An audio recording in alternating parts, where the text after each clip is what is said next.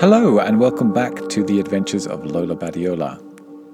In the last episode, we saw how Park was trying to cope with the disappearance of Kim by focusing on his work. In this episode, Park considers the danger that he himself is now in as an accomplice to a crime against the state. Let's find out what happens next. The Adventures of Lola Badiola, Chapter 35. Aftershave. Park was in a state of high anxiety throughout the rest of the day. He was unable to do any work. His mind kept going back to the conversation with Kang. Where exactly was his best friend, Kim? What were they doing to him?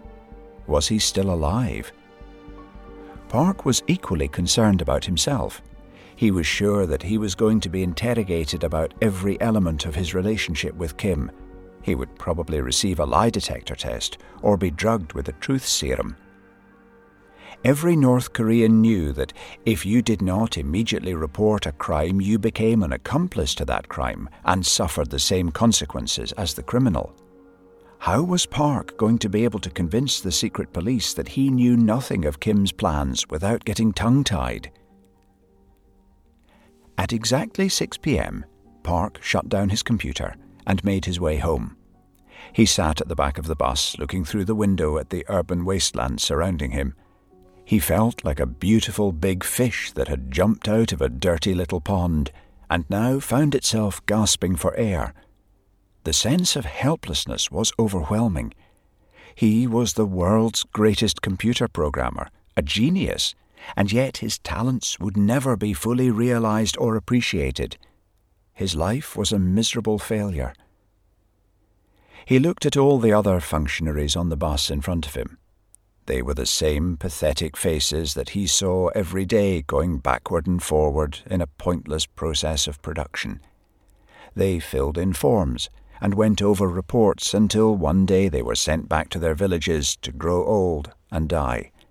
He didn't know whether to cry, scream, or hijack the bus and drive it to the Chinese border.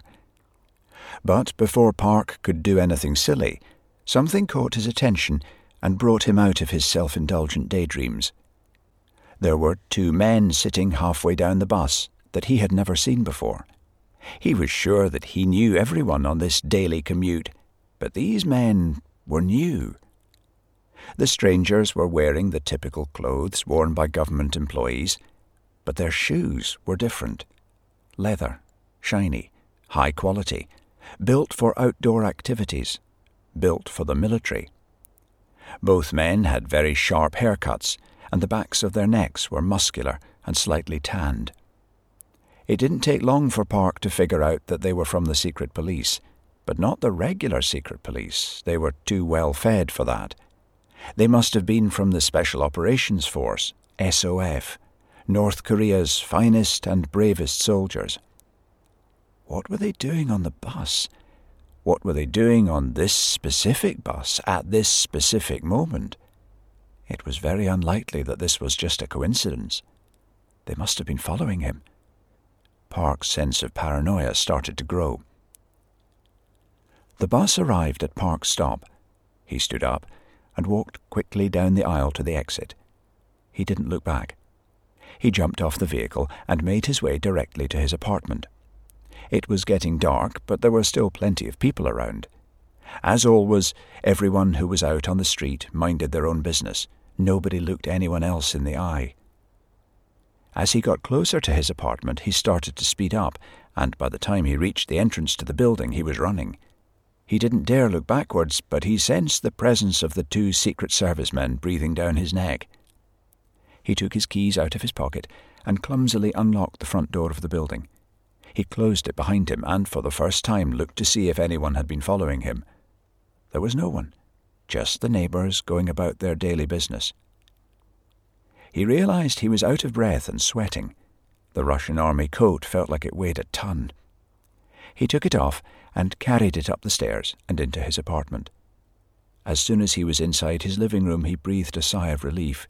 He was home, in his castle, protected by his 4 flimsy walls, He opened the fridge door to get himself a drink of cold water. But the fridge wasn't working. The dodgy electric circuit had been tripped and the contents inside of the machine were at room temperature. Park shook his head and swore. He was sure that he had opened and closed it carefully earlier that morning. He poured himself a glass of tepid water and sat down on the sofa to watch television. He needed to distract himself from the current events in his life. The 7 p.m. news was just finishing, and the next programme on the schedule was a documentary about rice production in the North Hamgyong province between 1994 and 2009. Park checked the remote control and realised that the television was on the news channel. This didn't make any sense. He was sure that he had left it on the sports channel that morning. There could only be one explanation for why his fridge wasn't working and the television channel had been changed. Someone had been in his apartment. Park started to feel like he was sinking into his sofa, like a great weight had been placed on his shoulders and was pushing down from above. Were the intruders still there?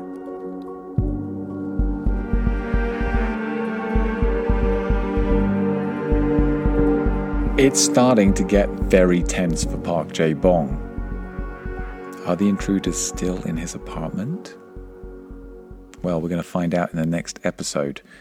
But right now, we have some really relevant grammar, vocabulary, and common expressions to cover. So let's start off with the grammar. Listen to this sentence again. Here we go. His mind kept going back to the conversation with Kang. Where exactly was his best friend, Kim? What were they doing to him? Was he still alive? Okay, every once in a while we stop to review interrogatives to make sure that you're not making any of the common mistakes that we hear all the time. Interrogatives are really quite tricky in English because the structure of the sentence changes so fundamentally. Let's find out if you're making any of these common errors. I'm going to test you on 5 interrogative formations. Now, if you get all 5 of these formations correct, you can pat yourself on the back and genuinely consider yourself an advanced English speaker. Are you ready? Here is how the exercise works. I'm going to state the answer to the question, and you are going to create the relevant and appropriate question. So, for example, if I say, I'm 50 years old, you will say, how old are you? I will say, I live in Madrid. And you will say, where do you live? Okay, these are 2 easy examples.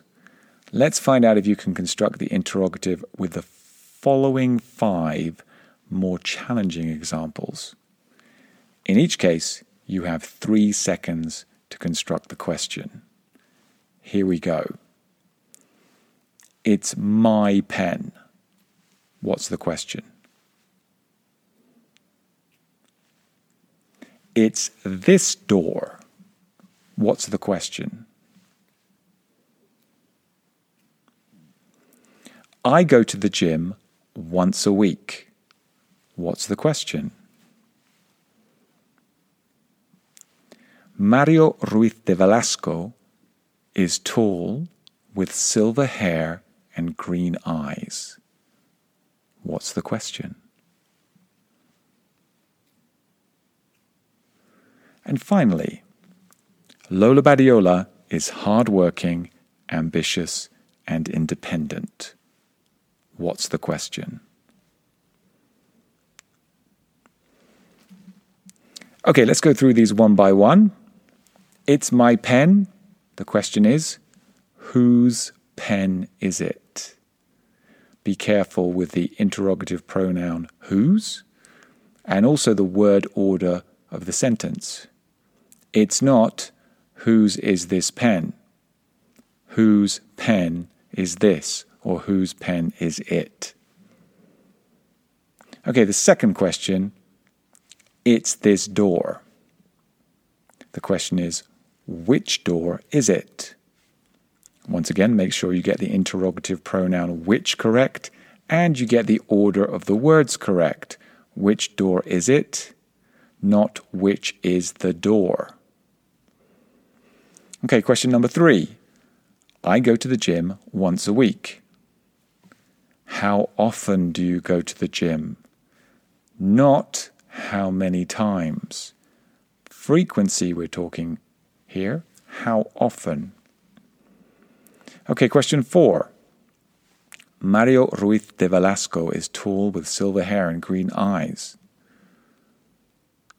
What does Mario Ruiz de Velasco look like? That is a tricky sentence to construct. In fact, it's one of the most confusing sentences to construct in the English language. So if you got it right, very well done. Okay, finally, Lola Badiola is hardworking, ambitious, and independent. What's the question? What is Lola Badiola like? Once again, this can be very confusing. In English, you need to differentiate between what is she like when asking about character or personality. What does he look like when asking about physical attributes? And then finally, you can use how is he when you're asking about the general health of someone. It's very easy to get those 3 interrogatives confused. Not an easy exercise, right? And as I said, if you got all 5 of those correct, you deserve a pat on the back. If you made any mistakes, don't worry. Make a mental note and try not to make those mistakes again. We will keep reviewing interrogatives throughout this podcast and in future podcasts because firstly, they're quite complicated. And secondly, they are fundamentally important in international business. Right, let's move on to vocabulary. Here we go. He felt like a beautiful big fish that had jumped out of a dirty little pond and now found itself gasping for air. The sense of helplessness was overwhelming. Overwhelming. It's a very powerful adjective, and it describes a situation where you simply have too much. Too much work, too much stress, too many problems. You are unable to cope with the situation that you find yourself in. When was the last time you felt overwhelmed by someone or something? How did you cope? How did you take back control of the situation? Now, if you're wondering how to spell the word overwhelmed or overwhelming, you can find the word in the summary of this chapter on Spotify or Apple or wherever you listen to it, because there's a list of all the main points that we cover in this class. So you can just refer to that if you ever get confused or you're unsure of what we're talking about. Okay, let's move on to the next item of vocabulary. He looked at all the other functionaries on the bus in front of him. They were the same pathetic faces that he saw every day going backward and forward in a pointless process of production. Functionaries. Well, the technical definition of a functionary is a person who has official duties, especially in government or in a political party. Someone who carries out simple functions, someone who is essentially told what to do by the powers that be. Now, people who work in government institutions in the UK or the US are known as civil servants or as public employees. That's their official name, official job title. Now, if you refer to these people as functionaries in English, it has a negative implication. you are emphasizing that they are doing a job that requires little thought or creativity. You are implying that they are simply a small part of a very large bureaucracy and are unable to think and act independently. So just be careful. You need to distinguish between civil servant, public employee on one hand, and functionary on the other. Okay, let's move on. There were two men sitting halfway down the bus that he had never seen before. He was sure that he knew everyone on this daily commute, but these men were new. The daily commute. It's a very common expression to describe the journey that you make to and from work. When I was working in London, my daily commute was 1 hour and 15 minutes. I used to catch the London Underground, the District line. That's the green one. From Wimbledon to central London. And it was really slow. And it was always packed with people. And it stopped at about 20 different stations before it got to my station. I do not miss my daily commute now that I'm living in Madrid. How long is your daily commute? And if you're traveling by train or by car, are you using your time wisely? For example, are you listening to podcasts like this one on your daily commute? Okay, here's the next interesting word. The 7 p.m. news was just finishing, and the next programme on the schedule was a documentary about rice production in the North Hamgyong province. Okay, first question. Should it be pronounced schedule or schedule? And the second question, what's the difference between a schedule and an agenda and a diary? Okay, the answer to the first question regarding pronunciation is as follows. The Americans, people from the United States, would pronounce this word schedule.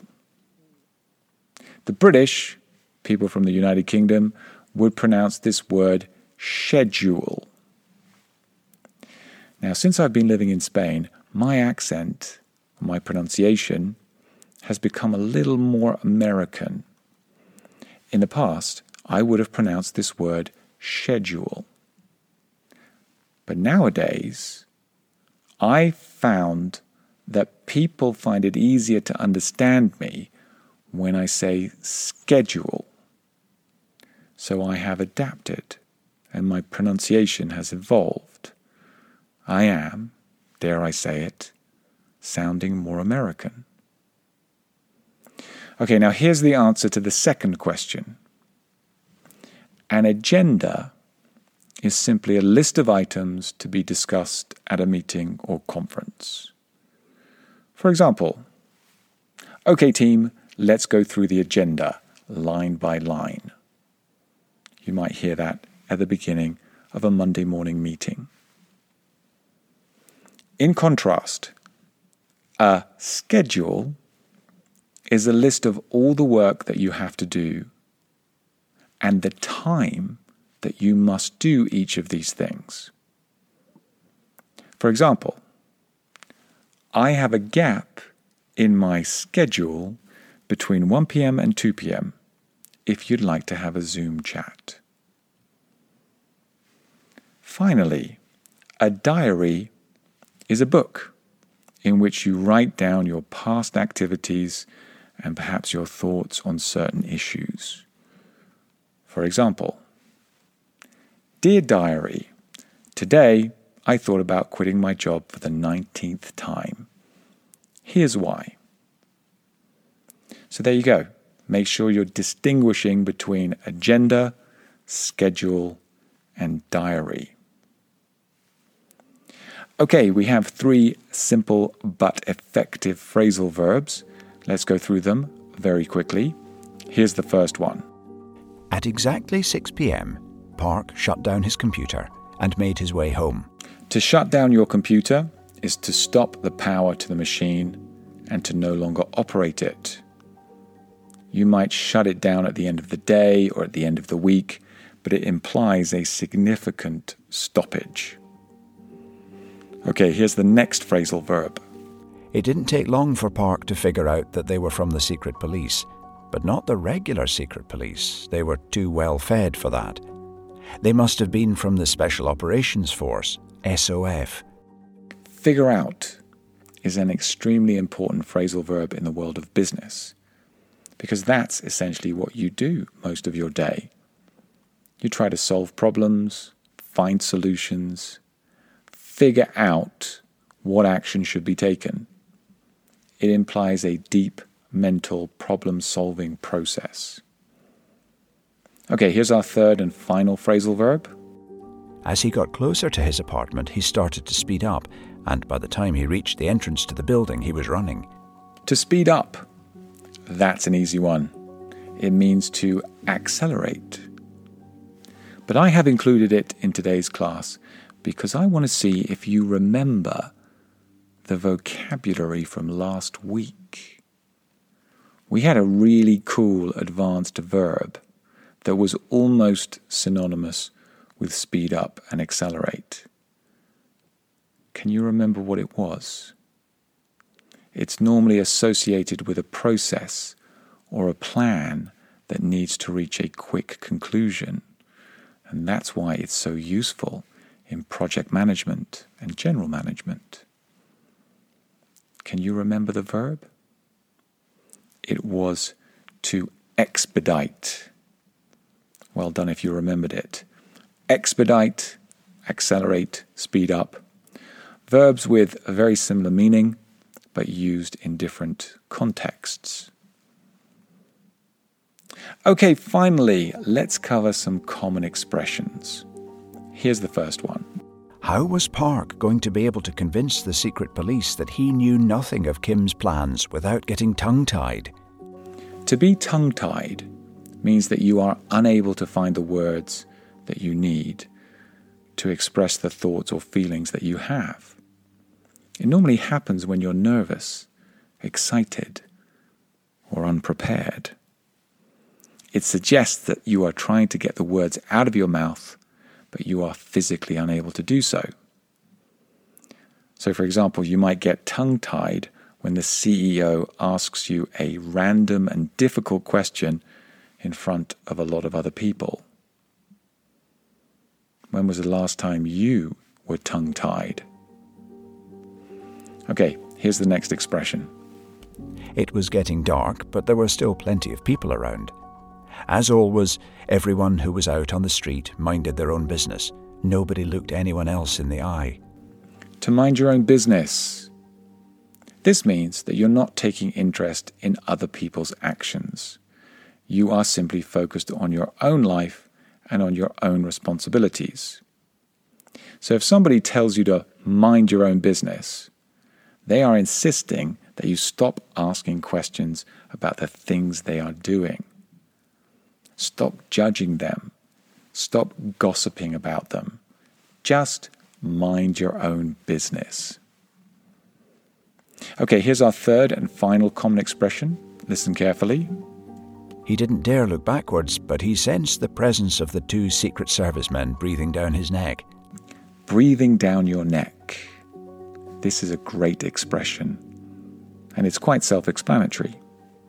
It means that somebody is staying so close to you and watching you so carefully that you can literally feel their breath on the back of your neck.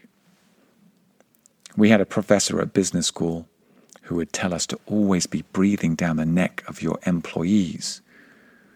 Make sure that they know that you know exactly what they're doing all the time. Do you agree with that philosophy of management? Or does it sound a little bit old-fashioned to you? Do you breathe down the neck of your employees? Or do you give them a little bit more space to work independently?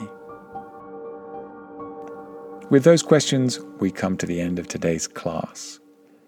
If you would like to learn business English on a more formal basis, you can join Marina and me for advanced classes. Just search Club Grattan on Google and you will find us. We hope that you'll be back to listen to the next podcast. Until then, keep bringing English into your life.